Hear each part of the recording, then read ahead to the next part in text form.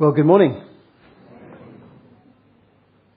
One of the privileges of my situation, travelling to work in other parts of the country quite a lot, when I'm not working here, I work here 2 days a week, is that I hear many stories and I meet many people who are involved in the most wonderful, powerful, significant thing that's happening in the nation at the moment. And that is the advance of the kingdom of God, and particularly growing churches and planting new churches. Do you agree with that? And that's what God is doing around the world. He's causing His church to move forward, even in very difficult situations, and even in very complex cultures, and even in our own nation where people seem half asleep spiritually sometimes. The church is moving forward. And as I travel round, one of the privileges I have is talking to people about how those churches are going, how those churches are led, which is what we're talking about this morning, and what's happening. Can I just give you just a quick comment on conversations I've had this week? By chance, so to speak. I was at a conference in one city in the south of England, and I noticed there were leaders from two of the largest and fastest growing churches in the whole of the country. Members of those teams, or leaders of those teams. One of them is in our wider New Frontiers family, and the other church is friendly to our family but not associated with us directly, but he was there for a particular conference. And as it happened, and I'm quite skillful at making these happen, I managed to talk to them. You know, the manoeuvring of coffee queues and things like that. I'm very, very skilled at it. So I'm able to see the stories. And in both these cases, the churches have gone from 40 or 50 people to start with to, we're talking thousands. Astonishing miracles and growth. Now, obviously, it's the raw gift of leadership that makes this happen, more than the structures. Let's be really honest about it. It's a charisma. A church can only grow to the extent of its leadership capacity. But the structures count. How you set things up counts.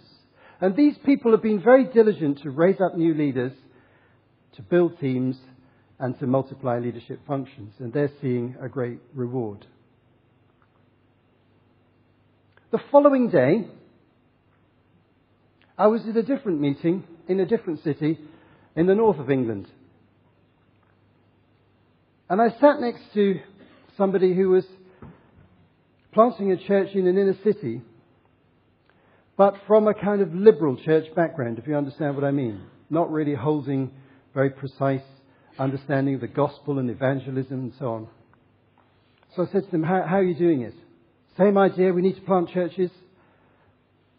And this person said to me, well, we've had to deconstruct all our denominational structures and we've had to create a kind of democracy. We don't really want all this hierarchical leadership. We need just to hear the voice of the people. So I then just asked a few more questions. Found out that they're struggling to grow the church more than 25 people.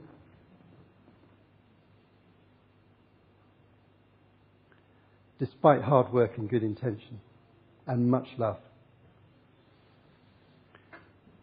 There are reasons for these differentials.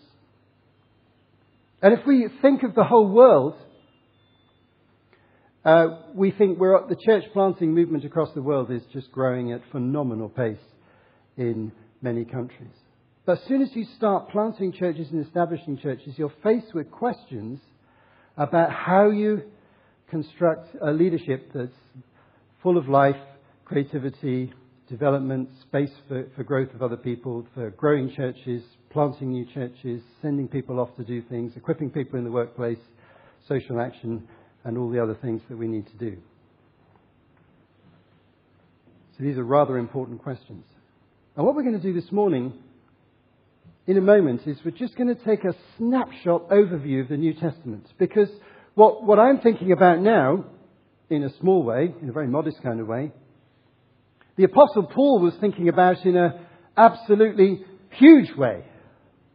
And he and his colleagues were planting churches intentionally and cross-culturally, different nations, in all sorts of different ways. And it's interesting to think, how did they set things up? And why did they set things up the way they did? Would you think that's an interesting question? It's rather an important question for us if we affirm the Scriptures. So we're going to come to that story, and I'm just going to tell you a little bit of that story, draw one or two conclusions, and dig out some of the detail this evening. But before we get there, think of the apostles. Jesus said, right, go to the nations, go to the Jews, go to the Samaritans, go to the Gentiles, go to the ends of the earth. Keep going, plant churches, evangelize, heal the sick. And off they went. And Paul tells us the story, most of all, through his letters. He tells us more than anyone else. And his colleague Luke tells us the story of what happened in the book of Acts. And so Paul and Luke are kind of the narrators of this process, most of all. But I want to tell you 5 things that Paul had in mind before I tell you what he did. Are you up for this? 5 things that Paul had in mind. Thinking about how people relate to each other, how the genders relate to each other, how teams are built, all those other dynamics. Here's the first thing that Paul had in mind. It's the point that Terry made very well last week. Jesus was a servant leader. So Christian leadership, by definition, is a function of service and self-sacrifice. It's not a power game. As soon as you get to the power game in the church, you'll see spectacular falls from grace. The minister who controls the money. The minister with a secret, covert relationship with a female member of his staff. A minister who's trying to take over his denomination. The minister who's trying to make money out of satellite television for his own private purse. This is anathema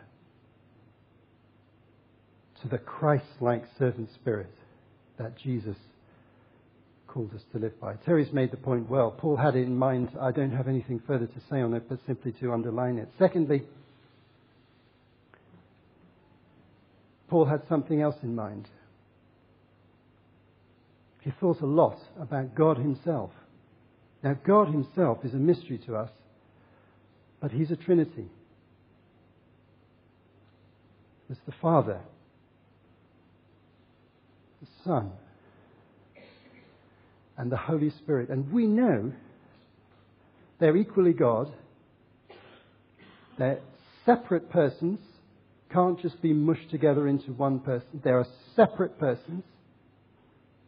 And yet, in an extraordinary way, when it came to the mission to save mankind, not necessarily in other functions of the Godhead, but in the mission to save mankind, the persons of the Trinity took different responsibilities and roles to achieve the goal of saving you and I from eternal darkness. Paul had this in mind, that the Father sent the Son. The Son did not send the Father. The Father didn't come to the earth. The Son came to the earth. The Father didn't become a man, but the Son became a man. The roles were different, and it was the Son who died and rose again and ascended again and returned to the right hand of the Father. And then the Father and the Son together, according to John's Gospel, sent the Holy Spirit in power to be the living presence of God in the church. And here he is today, by the way. Can I say something? He's here.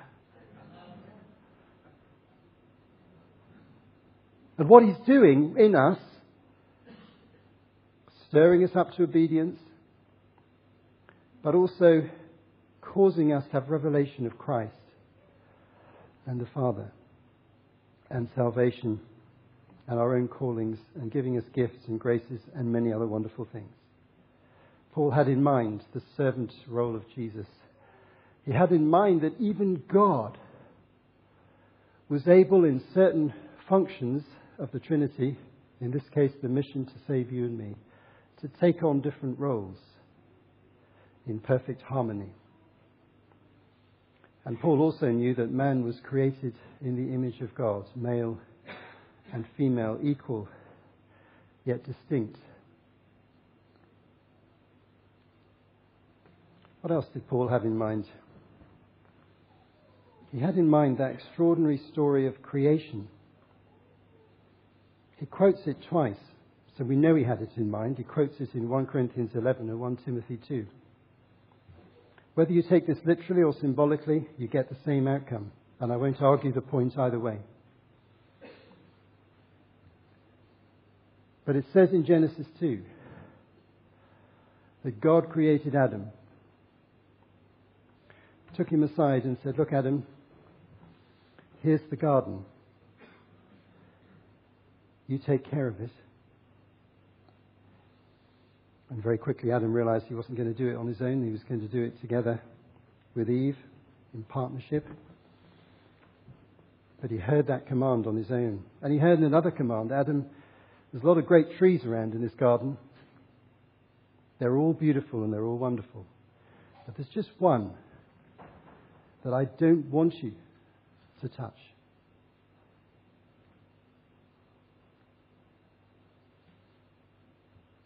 And then God created Eve and brought Adam and Eve together. And then sadly the fall came, in which both are implicated. But the strange thing is that Adam is given in Scripture the primary responsibility for what went wrong. Because it says very interestingly in Genesis 3, although Eve succumbed to the temptation, Adam was there.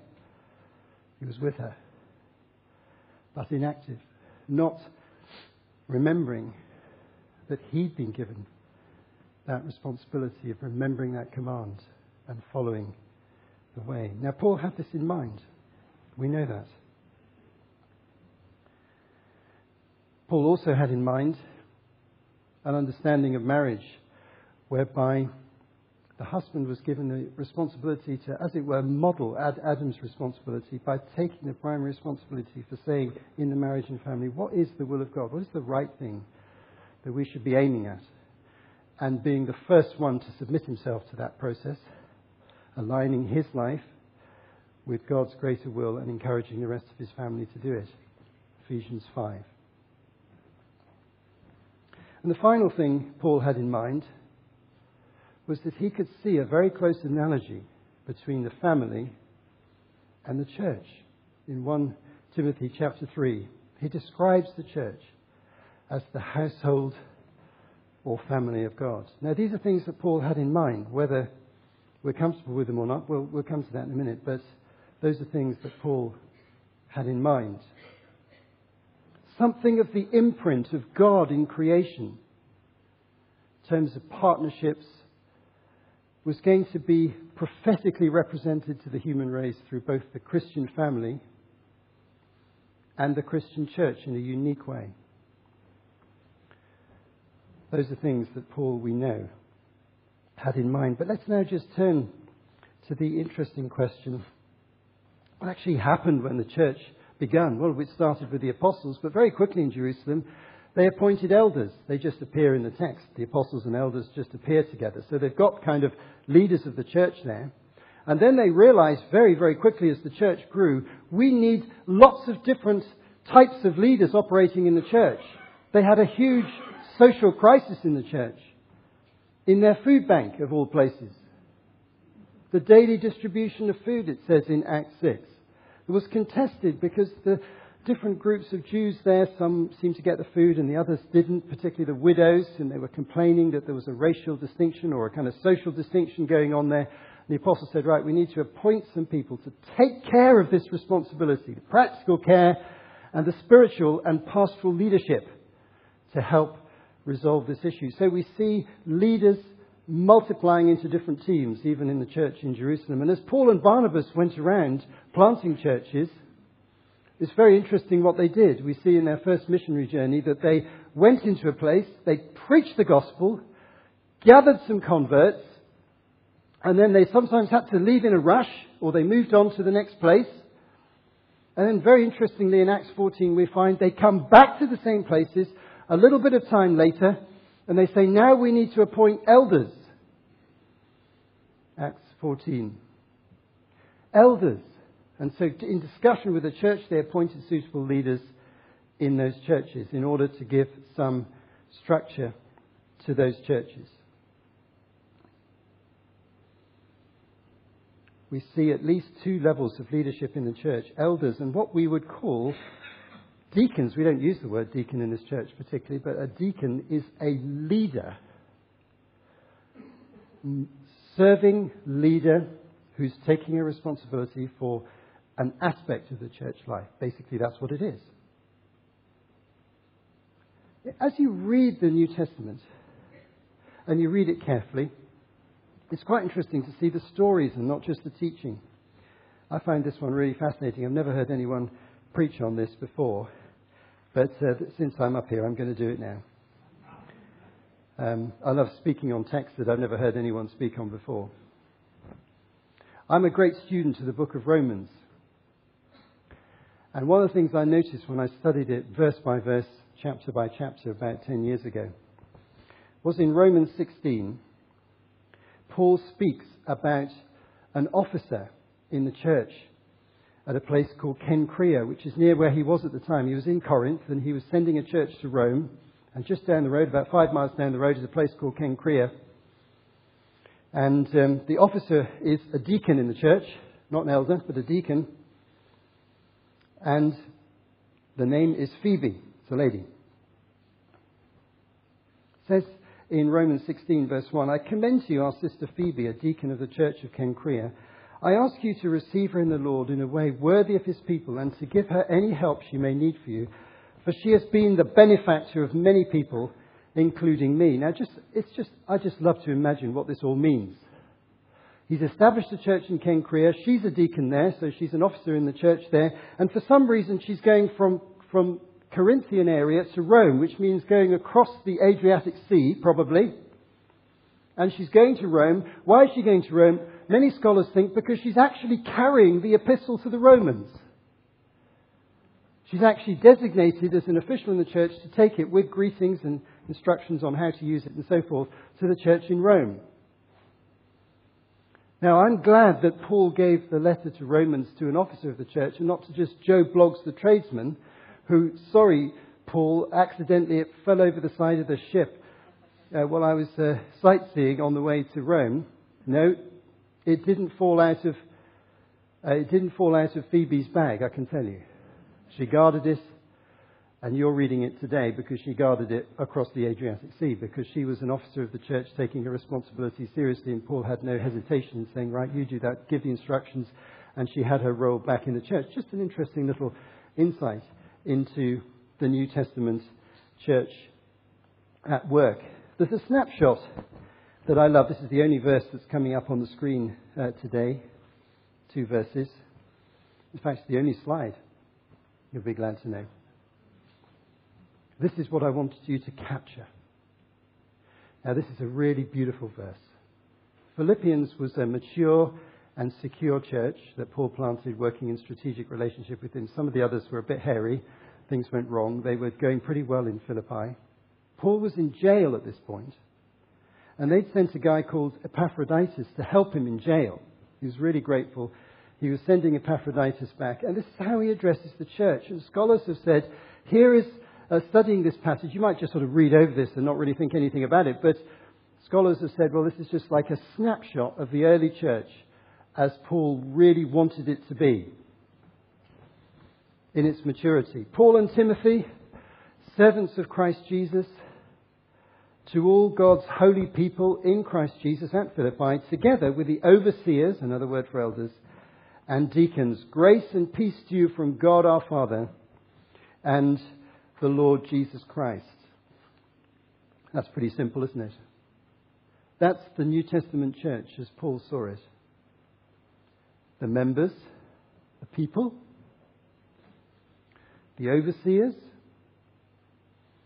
the deacons, that's other leaders serving in other functions, in harmony together, on a mission with Paul, helping him in other places, but doing a great job in Philippi. That's really what he wanted for all the churches. We'll leave that up on the screen because that's the verse we're going to just ponder today. Now let's just have a think as we leave that up on the screen. In the New Testament, what actually was the role of an elder? It's all very well using a term, but what does it actually mean? Here are the little snapshot ideas that we get from the New Testament. They're overseers. That essentially means protecting from danger, watching over and encouraging life and ministry. I thought about this a lot over the years, and many years ago when I was thinking about these issues more substantially than I have done recently, I was researching these kind of issues in the family, and I remember being in the church, an Anglican church, and there's a lady there who was the wife of the minister there, who'd written some really interesting books on fatherhood and male identity. She was a counsellor. Her name was Mary Pitches, a well-known Christian writer from a previous generation. And, as I do, in the coffee queue, you can guess what's coming next, I could see her across the room, and I said to my wife, Jane, I think I'm just going to have a little conversation, Jane's used to this, with this lady. So I just sidled up to her and said, you don't know me, and I don't know you. But I want you to explain to me, in the context of the family, the essence of fatherhood. Now, it's not the sort of thing that most people like being asked in the coffee queue in the church. A lot of people can get a bit prickly at that point. She just smiled. And I had one of the shortest and most profound conversations I've ever had in my life. She said it's like this. The father draws the circle around the family. Protection and security in which life may grow and flourish to the maximum extent within God's will and purposes. This is an ideal world, of course. And I looked at her, and quite honestly, I didn't really know what to say, except, thank you very much. Because I thought, that's a beautiful way of expressing it. And I thought of Adam, that sacred task that he was given and was unable to fulfill.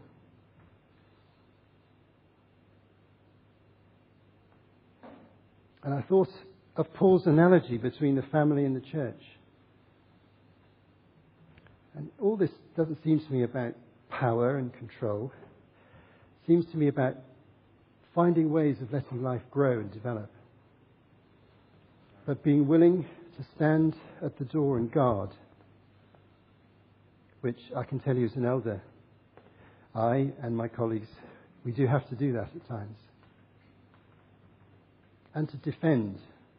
I said very recently concerning the Brexit thing, if racial issues emerge in our town and if they affect Christians of other nationalities, we will stand and defend them.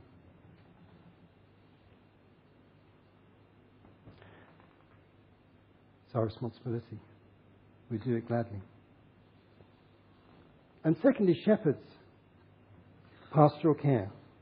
And thirdly, teachers. Now, what I'm going to explain tonight, but I haven't got time to explain this morning, is that when Paul uses this concept of teaching, particularly in the pastoral epistles, he's using it about the guardianship of doctrine, not necessarily the delivery of everything. It's the guardianship, the protection of the gospel, and the protection of biblical doctrine is a very sacred and vital task in churches. And if we neglect it, troubles come in slowly and surely and gradually derail the church. We'll talk more about that this evening. Overseers, shepherds, teachers and leaders. These are the sort of words we might use for elders. What about deacons? Well, I've said quite a lot about it already. We don't use the term deacon, and the only reason we don't use it is because in our culture, historical church culture, It's become a word that's very complicated, and we're not sure whether we want to resurrect that term. We could do. Some churches I know have done it recently.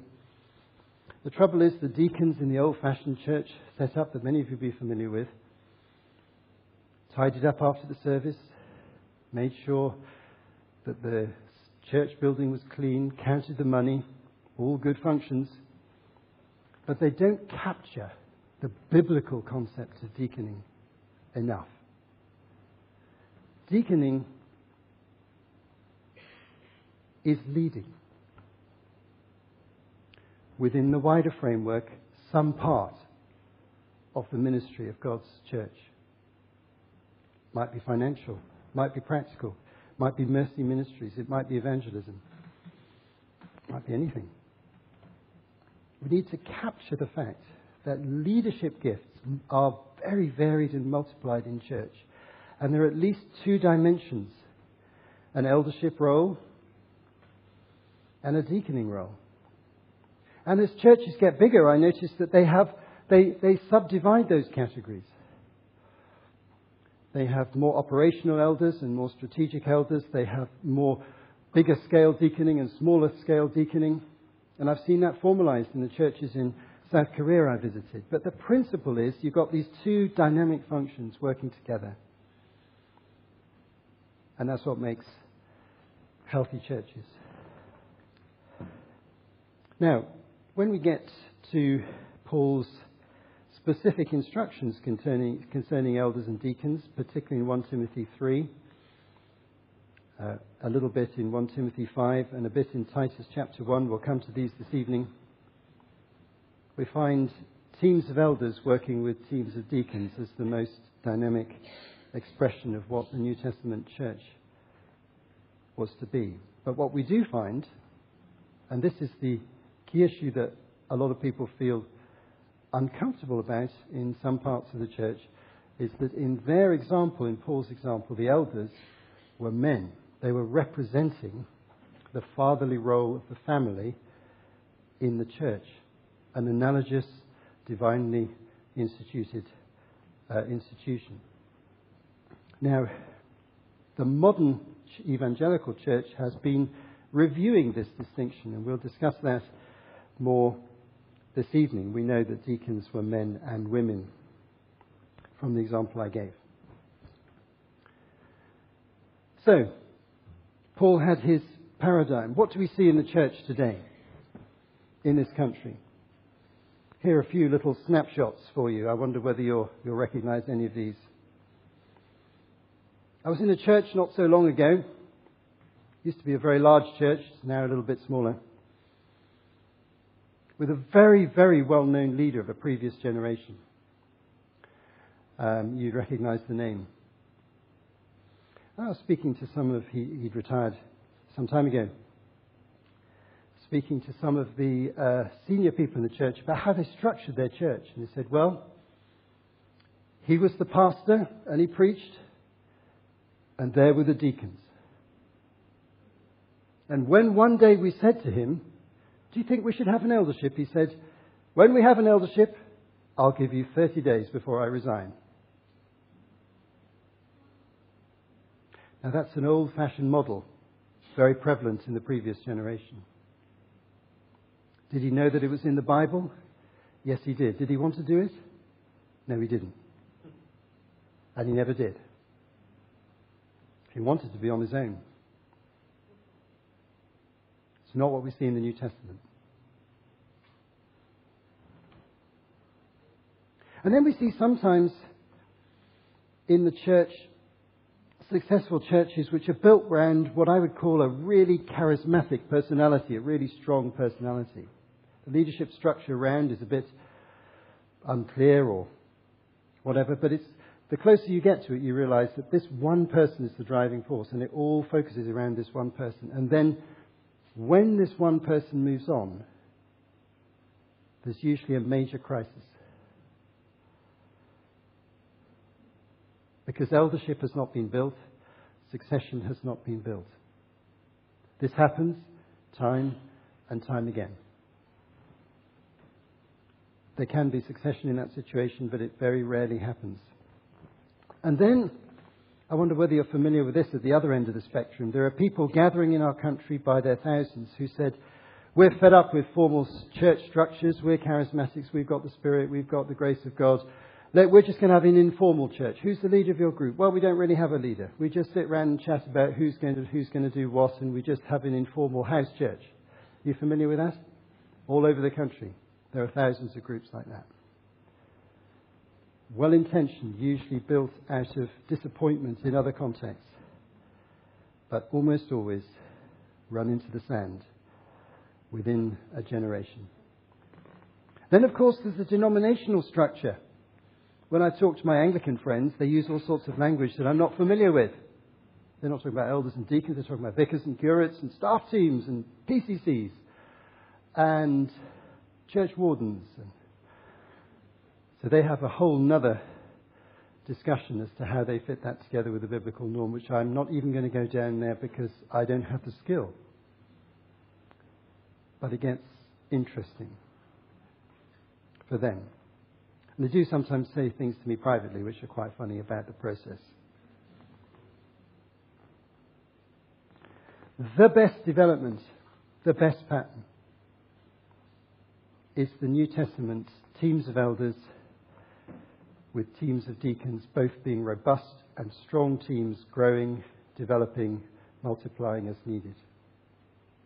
That's what Paul started with, and I propose that's what the church needs to continue with from now until the second coming.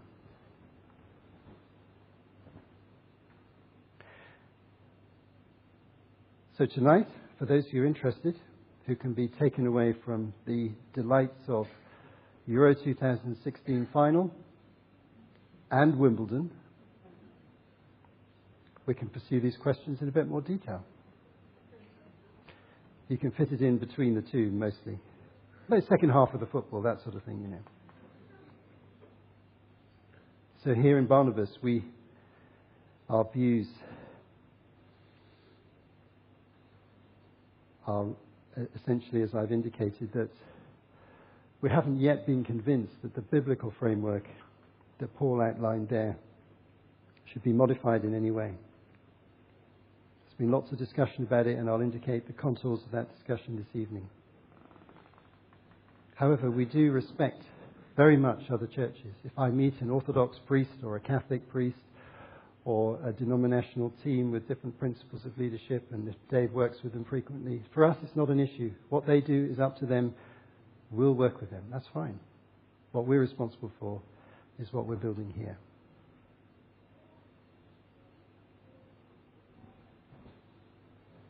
I'm going to end with a story. I have a permission. PJ, is your permission still granted? He's nodding.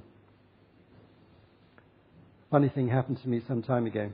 Because we all come to this from different angles, don't we? Some of us, we feel very comfortable. Sometimes we feel not so comfortable about different things. Maybe it's a theological perspective, a personal perspective, the history of other churches we've experienced. Maybe we're still working it through. We recognize that.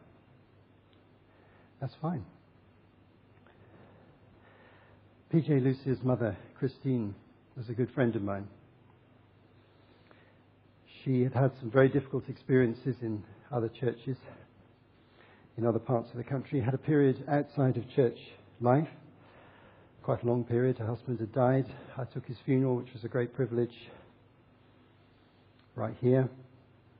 In fact, I took her funeral here much more recently. And at one point, after much thinking, she came to my office while I was still leading a team before Terry took over, and she said, Martin, she's a very forthright lady, those of you who know. She had a stick, looked you in the eye, and was uncompromising in her means of expression. Want to become a member of this church? Good. I have a few problems. A few issues I need to sort out with you. Right? Well, let's have a little chat. I don't quite agree with you about the question of women in the church. Am I allowed to be a member? I said, of course. She was amazed. I said, you've got to think what you think. I don't want to violate your conscience. But if you're in this church, all I ask you to do is to respect the way we do things. And guess what? I'll respect the way what you think. And I will never, ever undermine it. And I will never, ever try and persuade you to think differently. She stood up, got a stick, walked across the room to me, shook my hand, said, "Thank you, I'm in." We went downstairs and had a cup of coffee, and that was it. We became best of friends on that day. And I was a great lady. I didn't ask her. I don't ask anyone to violate their conscience about what they think about these things if it's slightly different. But if we're going to work together, we need to have mutual respect, which we did. And I wouldn't have told that story without PJ's express permission. And I do that not to dishonour her, but to honour her as someone who held her conscience and wasn't afraid to say so. Although her stick was a little bit intimidating, but there we are.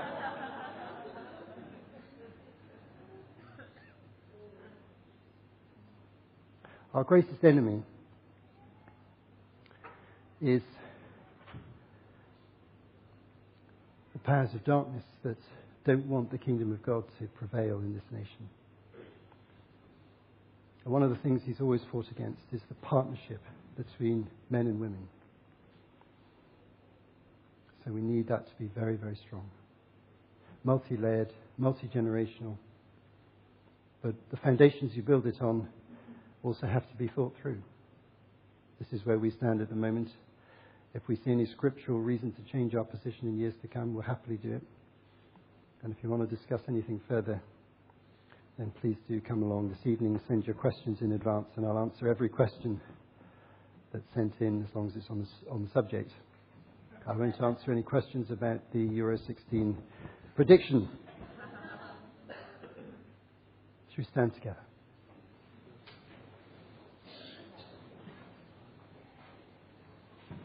In a moment, I'm going to hand back to Terry. I would like to pray.